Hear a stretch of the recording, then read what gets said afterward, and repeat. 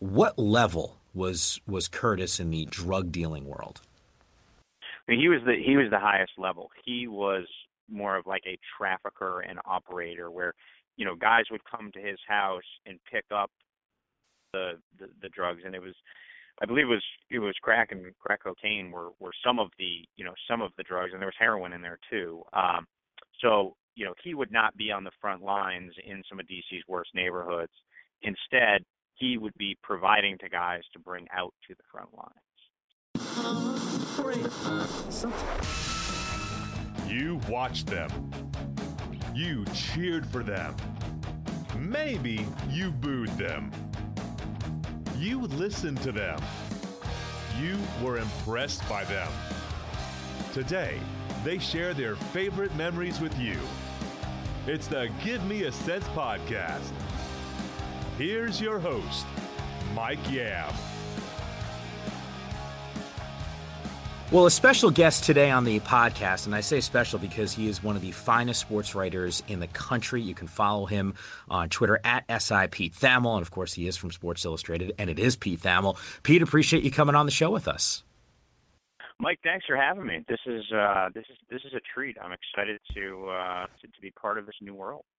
Well, look, podcasting, you know the whole deal and how it can get a little crazy at times. But this podcast, and I gave you a little bit of background, but it's all about stories. Yeah. And I'm not going to ask you anything about what's happening in sports right now. But I did say to you, because I read your stuff pretty religiously, and I said, look, Pete, I'd love to have you on the show and kind of share a story, how it started, what was in your mind. And you picked one from a few years ago. And the name of the story is actually Out of Power, How DC's Most Prominent AAU Leader Landed in Jail. Some of the quotes are absolutely wild in reading it, but you've written so many different stories. So why did you decide to go with this one?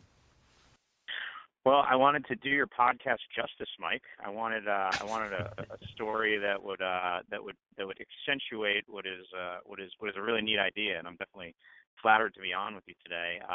I just thought that it was kind of a nuanced story, and there was some depth to it, and it was just more than your typical athlete profile, and it was more than your typical just run-of-the-mill, this team's hot kind of stories that we can get in a rut of writing sometimes, or your typical columns about this or that. So that was kind of a story. I look back at that story as a little bit of like a manifestation of like a career's worth of observing basketball and knowing how the AAU world works, and knowing how college basketball works, and just sort of knowing the scene in and around basketball. So, and the gist of it, for your listeners, none of whom have likely ever read it, is that Curtis Malone was the most prominent AAU coach in the Washington, D.C. area for 2 decades. And he had been a convicted crack dealer before he launched his AAU career. And then swiftly and suddenly he disappeared and got thrown into jail for running and operating a drug ring. Okay, let's back up here. So Curtis Malone, he's currently, by the way, in jail for some of our listeners. I think it was like an 8-year prison term or something along those lines. But explain to me how a guy that's been convicted of being a drug dealer can advance his career and then become one of the most prominent AAU coaches in the country and still continue to deal drugs while he's coaching, or at least around the team. Sure. Well, it's the story itself is a little bit of a microcosm of why that arena has been such a challenge for the NCAA and a challenge for college basketball coaches to navigate and legislate, because there really aren't that many rules. And ultimately, that grassroots world is the wild, wild west. And if you control players, you get the power, you get the shoe deals, and you can run a very prominent AAU program. It all comes down to players, and it shows if you have players, you're going to have power and you're going to have money. All right. So, how powerful of a coach? Give me some context and perspective on just how dominant he was in the AAU world. I mean, he was, Michael Beasley, who was the number 2 pick in the draft. He obviously hasn't panned out to be quite the professional basketball player people thought, although he's the MVP in China last year. Was probably Curtis's most prominent player. But he had a bunch of other ones. DeMar Johnson, I remember DeMar Johnson from Cincinnati, who was a top 10 pick, probably 12 years ago now. was one of his, early big time players who went through that program and helped him build it up. And as the years went upon years, not only was he able to, he had at least he had many first round picks. He had hundreds, and that's not an exaggeration, hundreds of Division I scholarship guys. He would have at least a dozen every year. I mean, his players went to, any school you could possibly think of. Assault guys went to Harvard. They went out west. They went to ACC, Big East, Big Ten, SEC. They populated colleges, sort of near and far. And then it became a thing where if you want a relationship with Curtis, you would hire his guys to be assistant coaches in your program. And so Delonte Hill, who was at Charlotte and then at Maryland and at K-State for a long time, was one of those guys. But there was at least a half dozen guys who went through that program who ended up as prominent Division I assistant coaches. David Cox, who's at the University of Rhode Island now, is one of those guys. He was at Rutgers and a few other places. Georgetown too, I believe. So it is, the story is a lot about building power, Mike, and how to use and leverage players and access to players to build kind of an empire. And Curtis had an empire. He was a basketball don. It's funny because you use, powerful players and use those players, and I hear the word use, and yet at the same time, it's interesting because, and you made reference to it, this world and how it can get a little dicey. It's not necessarily the most up and up business. Now, there are some AAU coaches who do wonderful things for their kids, but it's funny because he actually it's this weird dichotomy of a drug dealer, but a guy that in a lot of ways was a father figure to a lot of these players. It was almost like he was truly actually helping a lot of the guys that went through his program. The guys who went through his program, and I spoke to a lot of them, they swear by him. I mean, they absolutely swear by him. One of them is Nolan Smith, who played at Duke and was a first-round pick and is back kind of on the periphery of that Duke basketball staff now. That's actually his stepson. Curtis married Nolan's mom, but there are a crew of loyal guys who think that when Curtis gets out, he should go right back into the shoe game. Wow. Your dichotomy is the perfect word, Mike, because the paradox was that he was saving kids from the streets, the same streets that he was filling with drugs. Okay, I also should have started here and backed up a little bit. When you hear drug dealer, right? I mean, most of us will say, all right, is it the dude on the corner, kind of in the bad neighborhood selling something he shouldn't be selling, versus the mogul, the guy that's really orchestrating the whole thing? What level was Curtis in the drug dealing world? I mean, he was the highest level. He was more of like a trafficker and operator where, guys would come to his house and pick up the drugs, and I believe it was crack and crack cocaine were some of the drugs, and there was heroin in there too. So he would not be on the front lines in some of DC's worst neighborhoods. Instead, he would be providing to guys to bring out to the front lines. So what are we talking about, Pete? In terms of money. In terms of money, give me a figure. Boy, that's a really good question, Mike. And it's something that when I spoke with the authorities about the story and everything, it was something I pressed them on. And I'll be honest, I haven't read the story in a little bit, so I think there were some dollar figures in there. They disputed very much in court, I remember, and I remember talking to Curtis, him downplaying how much was there. But I believe when they went to his house, they found large amounts of cash. And, I mean, he was making a lot of money, and it would be, I guess, impossible to completely quantify it, because that when you're in that drug world, what you're doing is you're stashing and you're moving and you're funneling money in order to not get caught from the IRS. And but it was funny. Everybody said, like, if the AU team went out to dinner, Curtis always paid cash. Curtis always paid cash. Curtis always paid cash. So, I mean, that's the world that he lived in. But when you're a powerful AAU coach, right? I mean, there are shoe companies. I mean, I think if anyone watched the 30 for 30 on ESPN with Sonny Vaccaro and what he was able to do for Nike and then Adidas, I mean, it's not like they're not getting paid from and getting big shoe deals. And if you're one of those prominent coaches, you got to be earning some pretty good coin. Yeah, he had a giant deal with Under Armour that was multiple hundreds of thousands of dollars, and he had been with Adidas for years, and then switched over to Under Armour. And I remember when it happened and when he got arrested, one of the things that stood out to me was that the people around him were very mad that DC Assault, the name that they had built, the brand that they had built over the years, was going to be changed. They're now called DC Premier, and it's a lot of the same lieutenants and guys who worked with Kurt, but they were indignant, and he was indignant at the fact that that name was going to go away.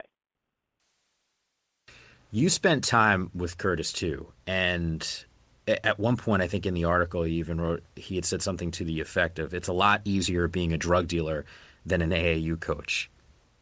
Did that? Yes. I mean, I if that was me, if I heard that, I'm like, "Are you kidding me?" My jaw would have dropped. Yes, it was certainly one of the moments. I went and saw him at a minimum security prison right outside Bucknell University. Is that Lewisburg, Pennsylvania? I believe you're right.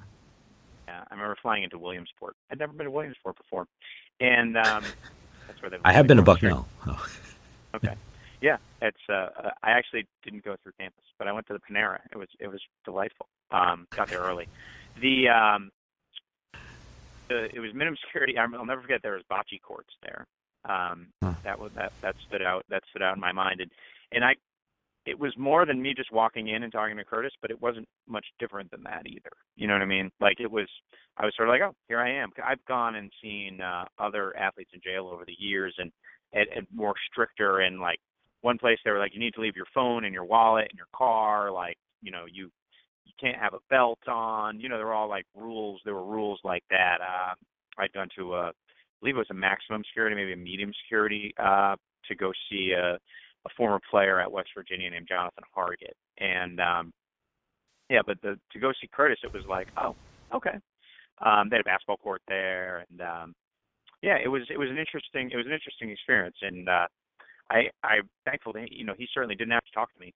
I reached out to his family, and I had written him some emails, and I was happy that he did. I think he was happy that he did, just to get his perspective and his side of the story in there. And I went through lengths to not only tell the side of the DEA and the side of the basketball side of things, but also through the eyes of his former players and the people whose lives he impacted, to show the dichotomy of Curtis.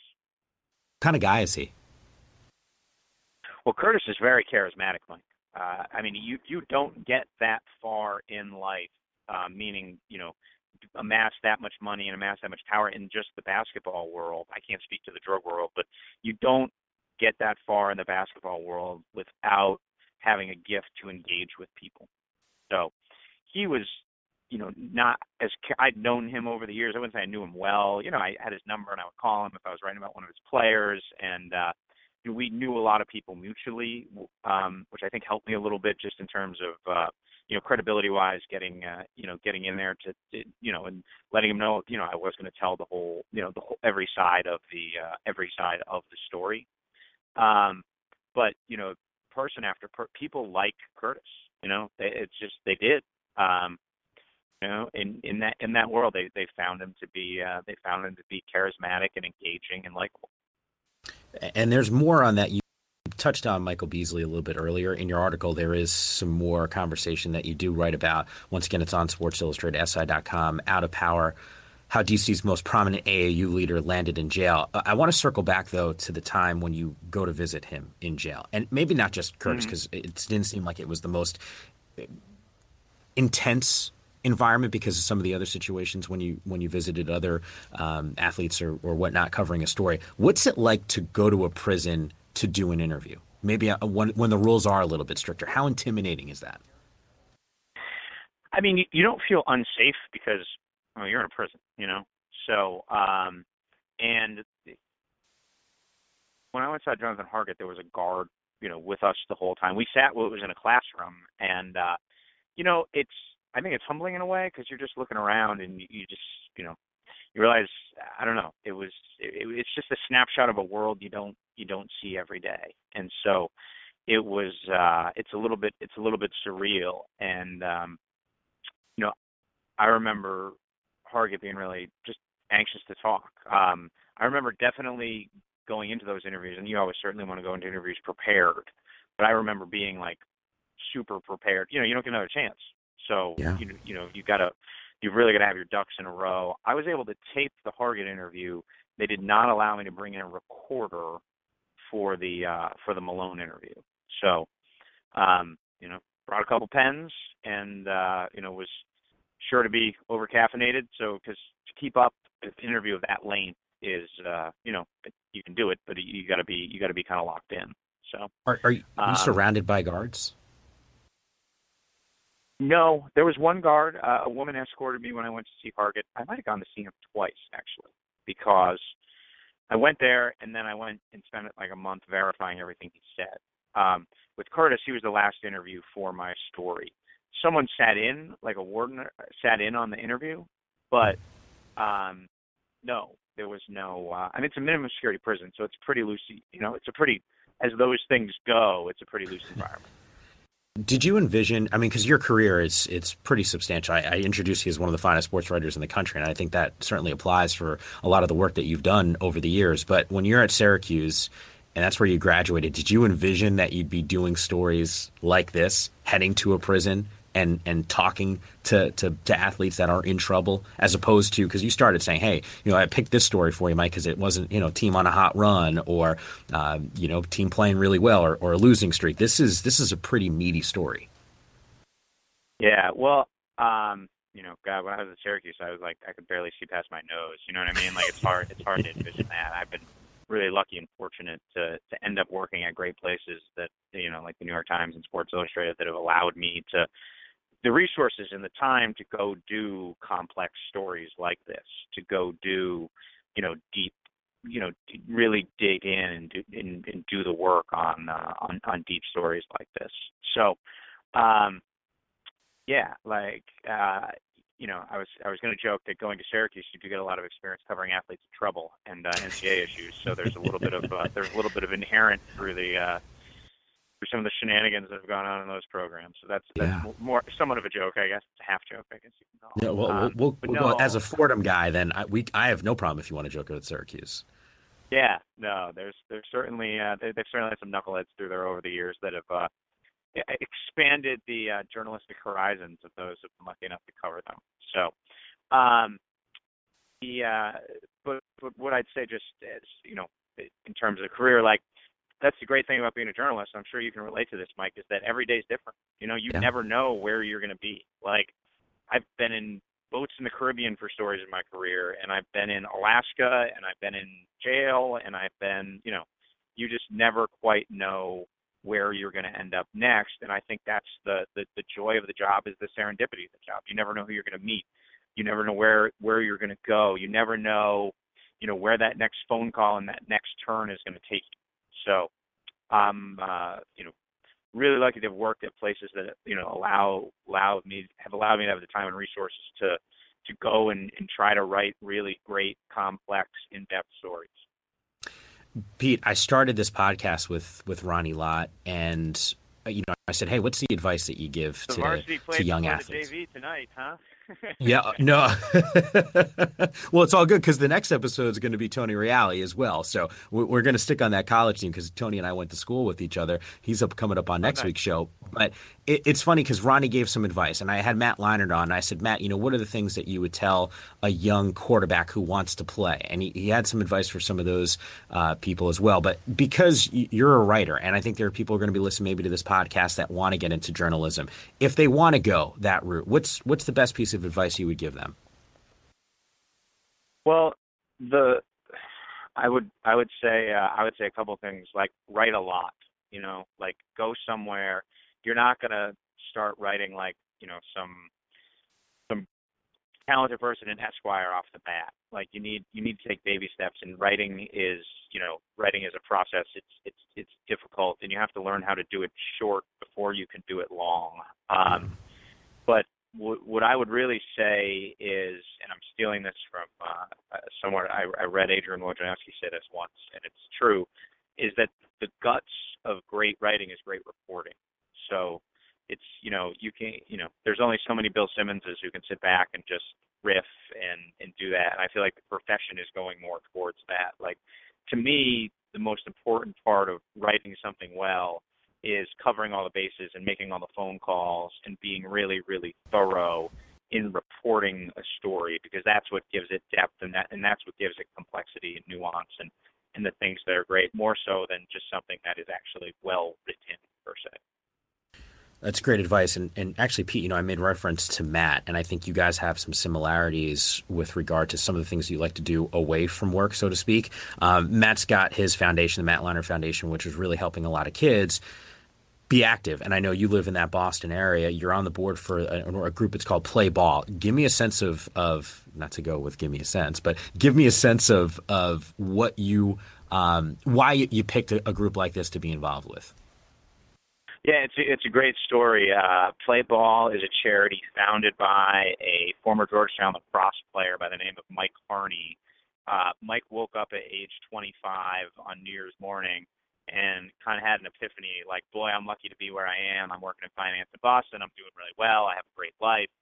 And he decided he wanted to give back. And so he started a charity called Play Ball, and it eventually, raised money and got a great board together. And it essentially wanted to help youth sports, but didn't quite know the direction. And the direction we've gone into, Mike, is we privately fund public school sports at the junior high level in some of Boston's poor neighborhoods.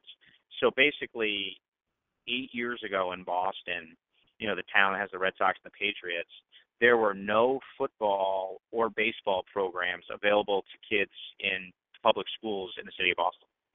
So we thought that was just a glaring need. The only sports that the Boston Public Schools paid for were basketball and track, which are great sports, but basketball is really only 12 kids, boys and girls, right? Yeah. And the motto of Play Ball is more feet on the field. So not only do we have we have a lot of sports now, and we fund almost 2,000 kids, and we're growing. And anyone who wants to donate can go to Play Ball Boston website to help us continue to grow. But what we've done now is we have Double Dutch for girls, which is awesome. Have you ever seen Double Dutch, Mike? Yeah, actually, I know a little bit about that because my mom, growing up in the Bronx, she used to talk about how as a kid she used to do that, and I couldn't fathom that. That my mom was athletic enough to do those types of things, but she said they used to do that all the time when they were kids. Really, it is a great sport, and it is like hypnotic and intoxicating to watch. Yeah, like I've gone to a lot of sporting events. Consider myself somewhat of a connoisseur of that. It's my job, and I have rarely been as entertained as I've been going to the Double Dutch matches that we throw every winter. So we have a robust girls program too, with Double Dutch and volleyball and soccer, and we just started hockey 2 years ago. And what we're doing is we're not trying to create All-Americans. We're not trying to send the Pac-12 its next best athletes, although we would be happy if they did go to some of your fine institutions. But what we're really trying to do is get more feet on the field for a really critical time in kids' lives, them out of trouble, to keep them engaged, to give them a sense of team and a sense of community and a sense of accomplishment. And at schools where there's academic struggles and there might be uncertain situations back at the home. About 80% of kids in our program are eligible for free and reduced lunch. So what we're trying to do is give these kids an after-school option. We're trying to give these kids a chance to play sports, and ultimately the core of it is Mike Harney, where he grew up in the suburbs. He basically only got to Georgetown because he was a really good lacrosse player. So he wants kids in the city of Boston to have that same outlet, to have that same chance to play sports and excel in that arena. I mean, think about this, Mike. When you were in junior high, how much did playing sports mean to you? No, I was just going to bring that up. I mean, that's all we did. Yeah. That was life, man. I mean, you were playing every single day. Yes. Yeah. So our goal in the big picture is to give every single junior high kid in the city of Boston, and we help about 2,000, but that's still really, 15% maybe. So we have so much more growing to do, and that's the exciting thing is we've had a ton of success. We've made a ton of headway, and we now sponsor more kids in the city of Boston than the city of Boston does to play sports. So we've become an indelible part of the school space in the city of Boston. But we still have a ton of room to grow and a ton more work to do. So that's what makes it so fun and energizing. And I'm sure Matt, as he's trying to get kids more active, can relate to this. Like there's a sense of accomplishment for where you are, but what keeps you going and keeps you trying to raise money and keeps you trying to. My job is to get publicity for the organization. So this is great, Mike, because it's just another chance to publicize the great work that we do. So we're always trying to get more people aware of the program because it's an easy sell. Just like you can relate to it because that's all you did when you were in 7th grade. That was all you look forward to. It's a tough time in life where your identity is being formed, and socially it's really an awkward time. And sports is an escape, and we want kids to have that. We want kids to get the confidence. We want kids to experience being on a team. And really, at the core of it, when you talk to the principals in our program, like with our football program, they'd be like, "Yeah, Johnny only went to school 3 days a week. He was a 3-day-a-weeker." I'm like, 7th grade? He only went to school 3 days a week, but that's the reality. That's not uncommon. And then, you hear the stories. Well, now he goes 5 days, and his grades have shot up because he knows in order to play our sports, there's minimum attendance and there's minimum grades, and it's the carrot. And what we want to do is give kids a carrot, give kids a reason to engage academically, and really get them to high school. That's in a lot of cities in America, getting to high school is a thing. And then when you get to high school, well, they have a reason. And we hear stories about our kids who are like, well, I'm going to go to this high school because they have hockey, or I'm going to go to this high school because they have football and I want to play. Like, we're giving them, incentive and making them part of that community. It's going to make them better. It makes them better students. It makes them better citizens. And, it just really helps all those sort of intangible lessons you learn from being on a team. We've helped do that. So there's a great feeling of accomplishment, and I'm a very small part of the organization, but at the same time, there's a lot more work to do, and that's what kind of keeps you energized and going. That's truly awesome. And once again, it's playballfoundation.org. It's really cool because you're involved in sports. I'm involved in sports. And, we didn't get to play, at the super high level and make millions of dollars with it. But at the same time, I think about all those memories and all the fun that I had as a kid growing up, and for what the group is doing, and you're a piece of that group. It's truly special because I think a lot of these kids are going to look back and remember a lot of those moments on the field and the fun that they had with a lot of their friends. So it's once again really special. Playballfoundation.org. Pete, absolutely fantastic to have you on the show. Really appreciate you stopping by, giving us some advice for young journalism students who want to make a career out of this. Not to mention, kind of diving deeper into a really fascinating story where an AAU coach essentially is a drug dealer at the same time. It's not one of those stories that you expect to see every single day. So, Pete, thank you again for popping on with us. Hey, Mike, thanks for thinking of me and thanks for having me. I really appreciate it. Once again, great having Pete on the show, and typically what I've been doing is sort of giving out that stat, and once again, I'll give one that's sort of similar to the one that I gave with Matt, and just sort of the importance of youth sports. But I'm actually on the playballfoundation.org website, and some of the numbers are really staggering when you talk about a lot of the schools, low-income communities, families that essentially don't even have the resources out there. But at least according to their site, $1.5 billion was cut from school sports budgets a few years back. So I can't even imagine, just how many kids are affected by that, just not even being able to get out onto the field. So Pete and that group over there at Play Ball Foundation in Boston area are doing some fantastic things. Next week on the show, I made reference to it slightly, I believe, with Pete, that Tony Reale from Around the Horn is going to be joining us on next week's show. I'm going to be releasing these every Tuesday, is at least right now the game plan. But really appreciate all the ratings that have been coming on the iTunes site. Of course, you can catch us on blogtalkradio.com as well. But continue to rate us, subscribe. You want to leave a review, got some feedback, you can always do that as well. And you can hit me up on Twitter at Mike_Yam, or you can follow me on my Facebook page. It's just Mike Yam. Thank you so much for listening, downloading. Continue to rate us and write those reviews.